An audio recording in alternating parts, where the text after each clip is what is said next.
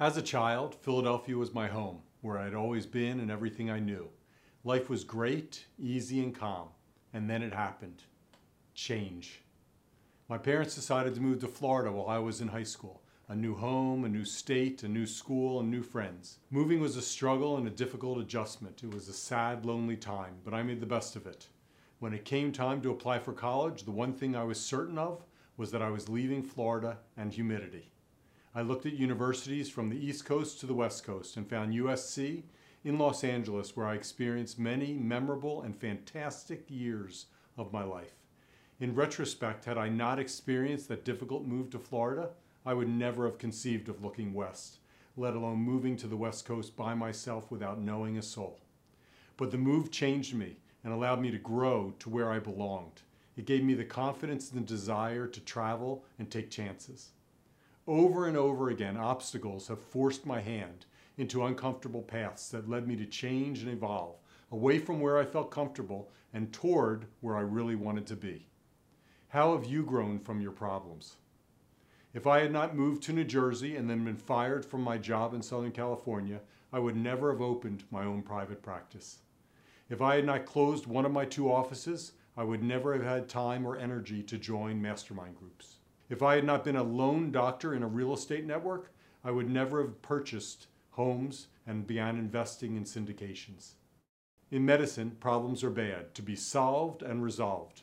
I work to serve people and fix their problems. I want every patient and referring provider to be happy. Words like conflict, failure, and problems are negative in medicine and to be avoided at all costs.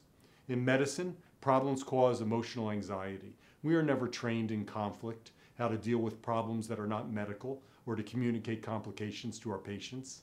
I want to run and blame someone else. We see this every day in the media. But in life and relationships, conflict can be a catalyst for change. Problems reveal an opportunity to learn something new and to act differently. In medicine, I learned how to manage a crisis as a leader through knowledge, training, and experience. In life, I continue to learn how to enter conflict without fleeing or fighting, but instead listening, questioning, discussing, and growing.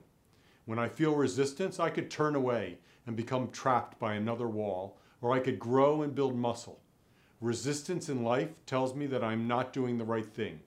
This is how I end up somewhere else, and I now honor the struggle. What does it mean when we say life is working for you, not against you? How have your traumas and crises forced you to grow and change? How have your struggles woken you up to pivot? Are you ready to learn something new? Failure is only failure if we stop, if we give up. But problems and failure are also feedback. Do you want to quit or learn?